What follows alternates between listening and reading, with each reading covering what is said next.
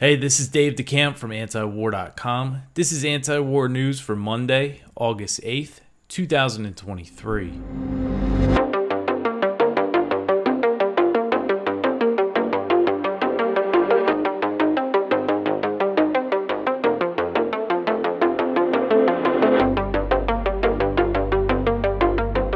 All right, the first story at the top of antiwar.com today, Ukraine vows no compromise with Russia. So an aide to Ukrainian President Volodymyr Zelensky vowed Monday that there will be no compromise with Moscow to end the fighting in Ukraine and rejected the idea of a ceasefire. So this is Mikhailo Podolyak. He said that the only foundation for negotiations could be Zelensky's peace formula, which calls for a full Russian withdrawal before peace talks can even happen. So Podolyak wrote on Twitter, or X as it's called now, quote, "There can be no compromise positions such as immediate ceasefires and negotiations here and now that give Russia time to stay in the occupied territories," end quote. The comments came after a report from the Wall Street Journal suggested that Kiev might be softening its stance on peace talks, which I covered yesterday. That report recapped talks on the war that were held in Saudi Arabia over the weekend that were attended by officials from 42 countries, including the U.S., Ukraine, and some of the big non-aligned nations, including China, India, Brazil. So the report said that at that summit, Ukraine did not push for its peace plan to be accepted and did not press the point that all Russian troops must withdraw before peace talks could happen, which of course is a non-starter for negotiations with Moscow. But Podolyak reaffirmed that Ukraine is opposed to negotiations. He said the only thing that could pave the way for that is the withdrawal of Russian troops to the 1991 border. And the 1991 border refers to, the border at the end of the collapse of the Soviet Union, and that would require Russia to leave Crimea, which it has controlled since 2014, and Crimea is also populated by people who are happy they're part of Russia. That's something Russia's never going to give up without a fight. Podolyak said that there should be no Minsk III, referring to the Minsk I and II agreements that were signed in an effort to end the civil war in Ukraine's eastern Donbass region, which was sparked following the 2014 U.S.-backed coup in Kiev. So under these Minsk Accords, Kiev agreed to cede some autonomy to the self-declared republics in the Donbass, Donetsk and Luhansk, but they would still remain part of Ukraine, so they would get some level of autonomy, but remain part, still be Ukrainian territory. But these deals were never implemented. And the Minsk Accords were brokered by France and Germany. Former German Chancellor Angela Merkel, she said last year that the idea of the agreements was to give Ukraine time to build up its military to prepare for a war with Russia. So it sounds like, it was all, they never intended to implement them. Poroshenko has said the same thing, who's the Ukrainian president at the time. And the former French president, Francois Hollande, who also negotiated these agreements with Merkel and, Ukraine and the people in the Donbass, he agreed that Merkel was right, that it was about, giving Ukraine time to prepare to build up its military. He said, and he told this to reporters in December 2022, again after Merkel made her comments, Hollande said, quote, "Since 2014, Ukraine has strengthened its military posture. Indeed, the Ukrainian army was completely different from that of 2014. It was better trained and equipped. It is the merit of the Minsk agreements to have given the Ukrainian army this opportunity," end quote. So, you could argue that they might be saying this because they've come under a lot of criticism from other Western countries for brokering these deals. But still, so you have Podolyak saying Ukraine's not going to agree to any of these deals. But another thing that's very important here is, Russia seeing these Western officials say that they shouldn't trust any deal that's brokered by the U.S. with Ukraine. Right now, they have no incentive to seek peace talks, and here we have Ukraine reaffirming that it is its demand for a full Russian withdrawal. So again, unfortunately, there is still no sign that, peace talks or anything like that are going to happen anytime soon. As long as the U.S. and NATO keep backing Ukraine as much as they are, this thing's just going to keep going. All right, so the next article here, a look at the amount of the U.S. spending powering Ukraine's defense. This is actually an article from the Washington Post. It's really just, charts that show the amount of money that the U.S. has given Ukraine and kind of putting it in context. So I thought it was pretty interesting. And it says that the United States has committed more than $60 billion in aid to Ukraine since the beginning of Russia's full-scale invasion. That includes more than $43 billion in military aid.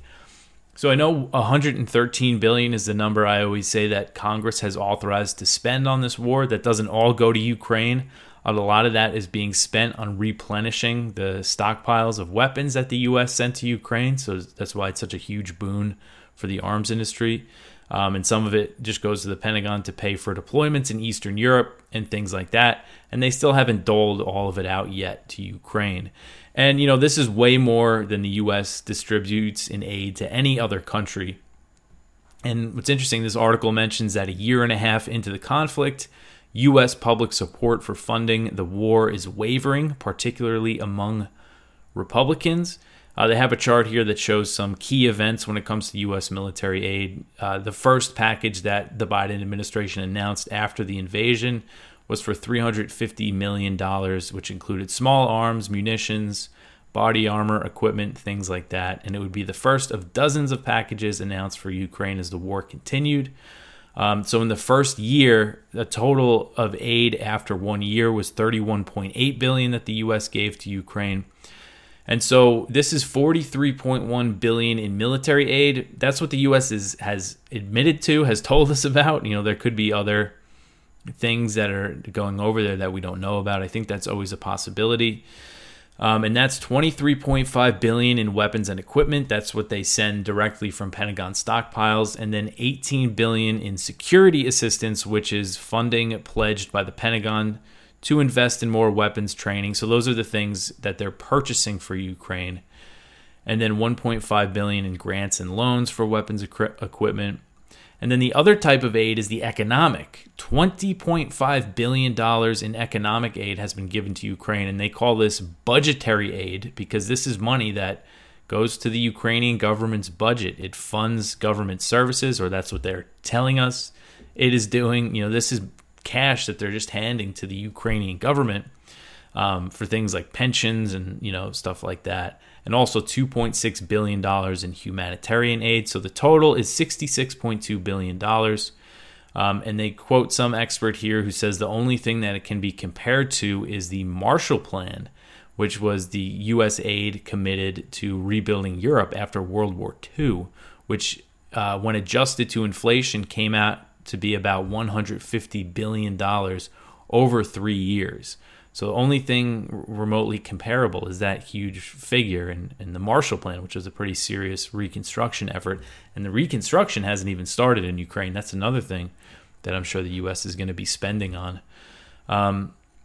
So it's interesting here. Then they compare it to the military budget. And according to the Washington Post, the 2023 military budget was $1.77 trillion, which is far more than the NDAA that they approved for that year. So that goes to show that that's not the final military budget by any means.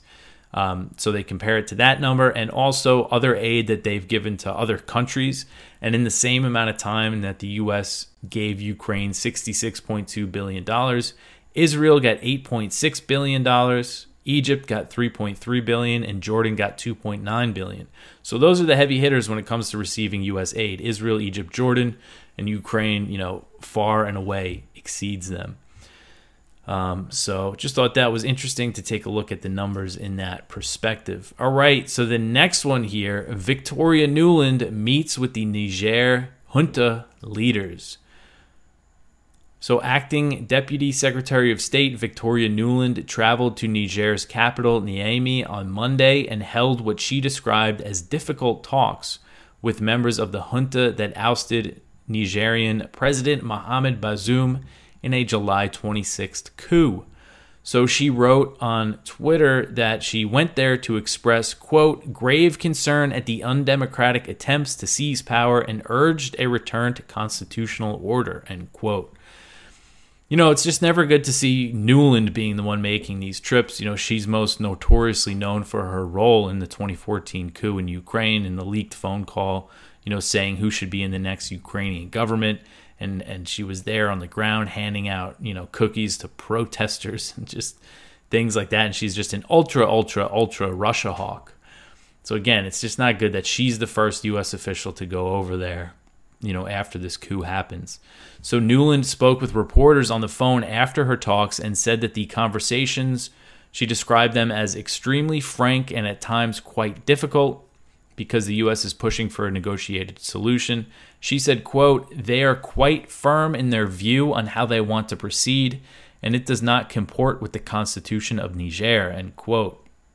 So interestingly, Nuland said that she met with Musa Salahu Barmu, who has declared himself Niger's defense chief.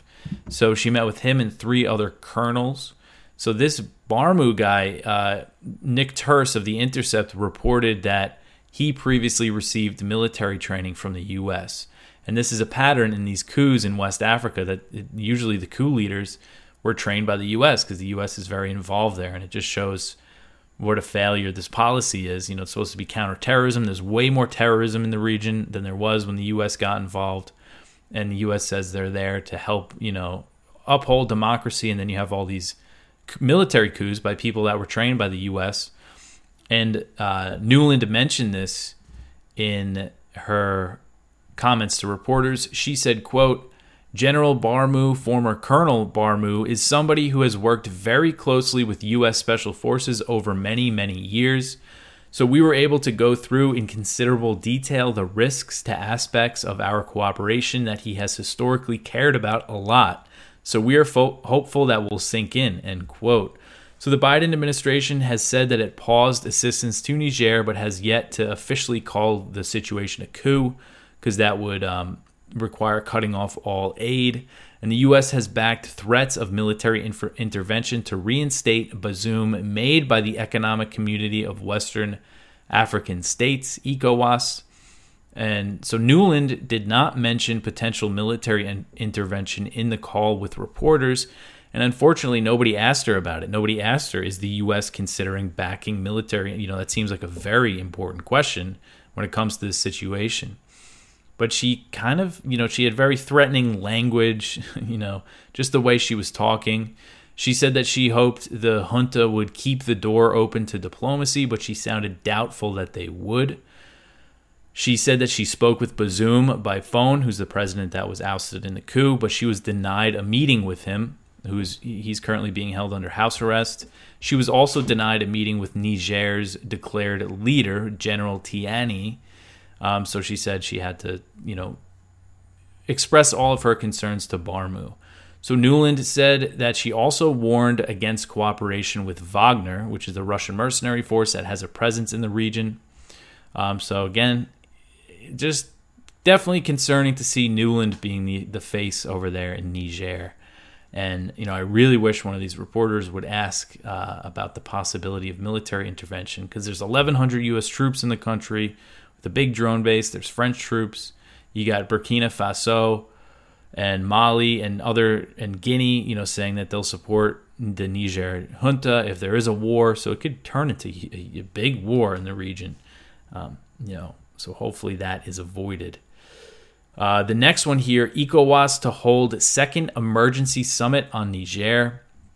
So again, this is that bloc of West African nations. They're going to hold another emergency summit on the situation in Niger this Thursday, after the Niger junta ignored the bloc's deadline to reinstate President Mohamed Bazoum. So they were threatening military action, and they said if Bazoum is not reinstated by Sunday, August 6th, which has already passed, then they would restore him by any means, using force if necessary, was basically how they said it. And the Niger junta has remained defiant in the face of these threats and sanctions that have been imposed by ECOWAS nations. A Niger junta spokesman said Sunday that they, closed their airspace and that they're preparing for an attack. They're preparing to defend the country from this intervention. So ECOWAS leaders will meet Thursday in Nigeria's capital, and Nigerian President Bola Tinubu, he has sought authorization to invade Niger from Nigeria's Senate. They cautioned against the move. So we'll see how this plays out, what happens at this meeting on Thursday. And again, it's not looking good. I mean, there's no sign that this junta is going to back down. And it also doesn't look like ECOWAS and the U.S. is going to give this up.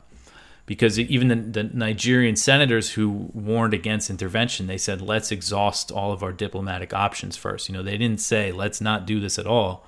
They kind of left it open as an option. All right, the next one here, President Biden signs a U.S.-Taiwan trade deal into law. So this article is from the South China Morning Post. And President Biden on Monday signed into law a bill that approves the first agreement negotiated under the U.S.-Taiwan Initiative on 21st Century Trade and commits the administration to consult Congress for future agreements under the initiative. The agreement, signed on June 1st, covers streamlining customs procedures, combating corruption, and helping small businesses navigate regulatory procedures in both markets. It broadly aims to strengthen the U.S.-Taiwan trade and economic relationship, but does not include any market access provisions. So it's the first of several agreements expected under the 21st Century Trade Initiative, a framework for bilateral talks jointly launched by the two sides in June last year. So the bill is called the United States-Taiwan Initiative on 21st Century Trade First Agreement Implementation Act, was first announced in June by the leaders of the Senate Finance Committee and the House Ways and Means Committee. It passed the House in the same month and the Senate in July.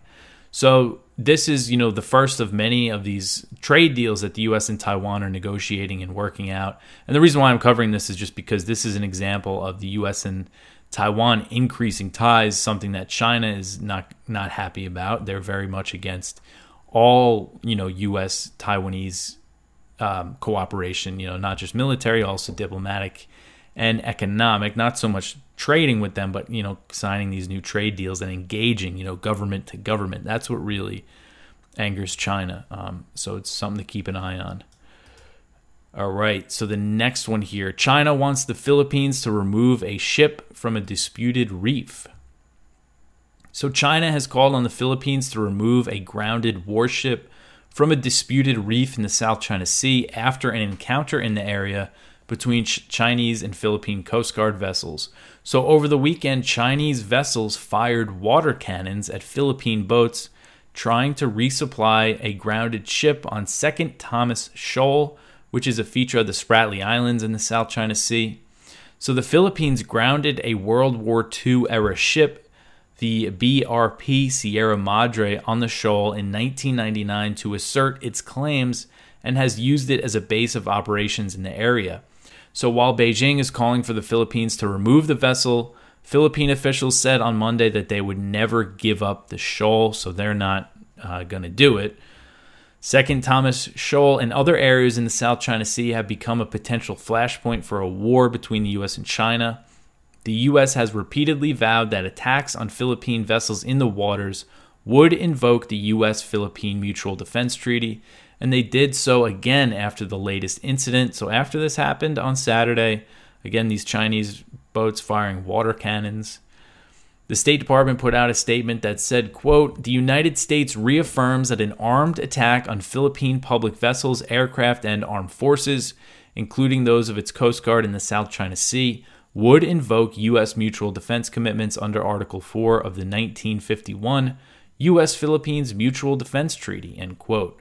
So, this is important. This is an area where the U.S. is pledging to go to war if, China attacks one of these ships, beyond a water cannon or something like that, if they actually fire on them with, live ammunition. And U.S. military officials have previously said that the U.S. is ready to help the Philippines resupply this grounded ship because they've been blocked by Chinese vessels. So, if you throw American boats, say Coast Guard cutters, because the Coast Guard is increasing its presence near, in that region, that's just adds a whole new danger to it if the U.S. is directly involved in these incidents that happen pretty frequently. So it's just, again, just an area that could really spiral into something out of control. And a spokesman for the Chinese Coast Guard on Monday defended China's actions near Second Thomas Shoal, saying that they blocked the Philippine boats in accordance with the law and took cautionary enforcement measures after issuing warnings. All right, so the next one here, 4 Syrian soldiers killed by Israeli airstrikes.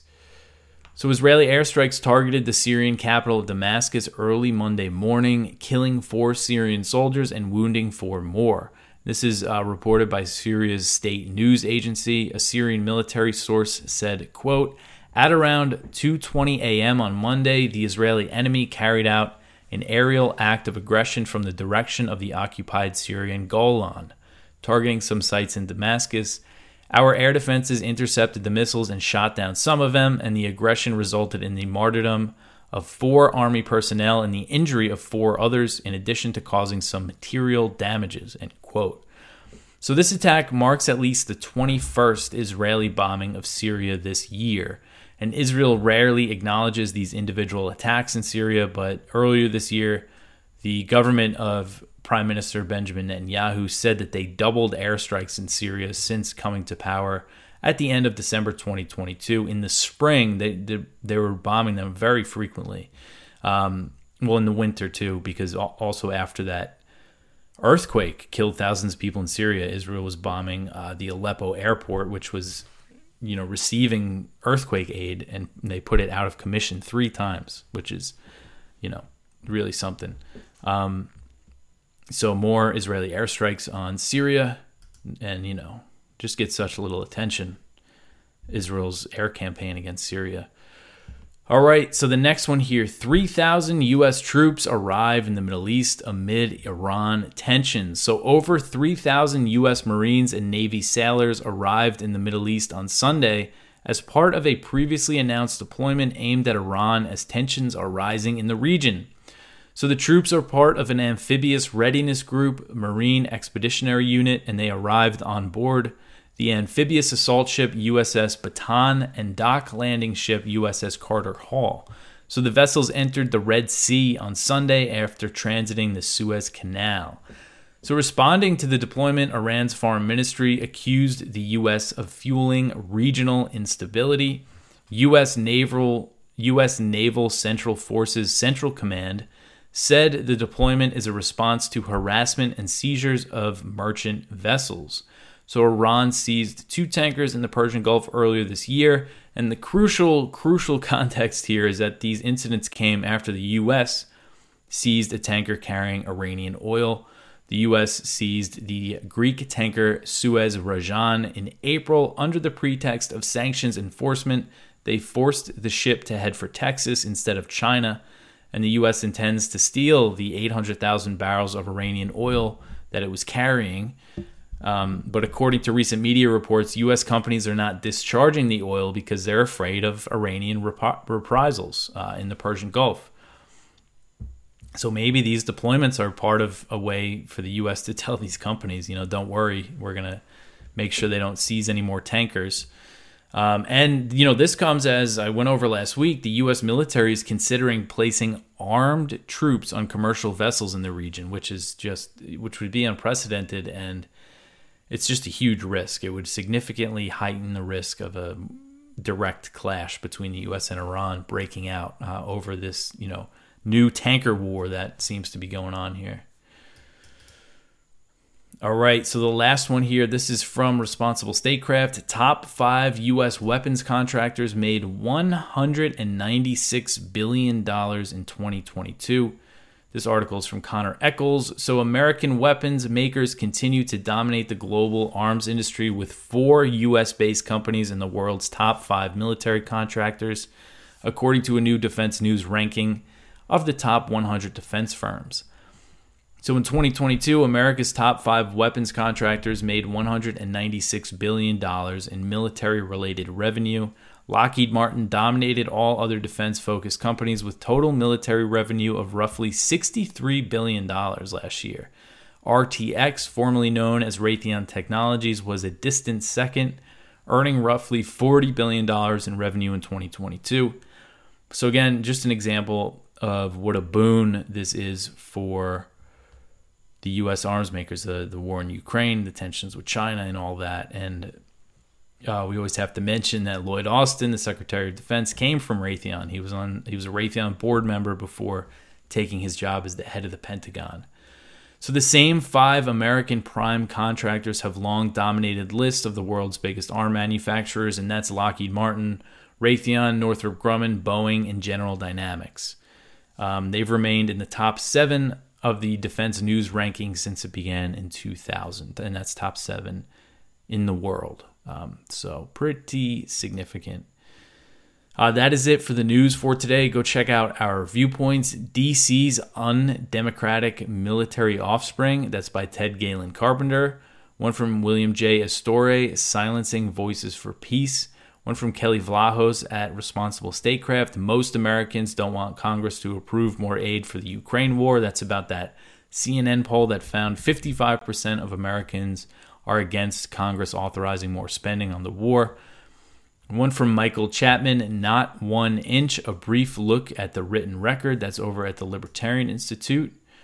And our spotlight is from Peter Van Buren, 7 Lessons for Ukraine. That is at the American Conservative. That's it for me for today. You could always support us at antiwar.com/donate. Like and subscribe to this on YouTube, Odyssey, Rumble, wherever you watch. Leave comments. All that stuff helps out. But I'll be back tomorrow with some more news. Thanks for listening.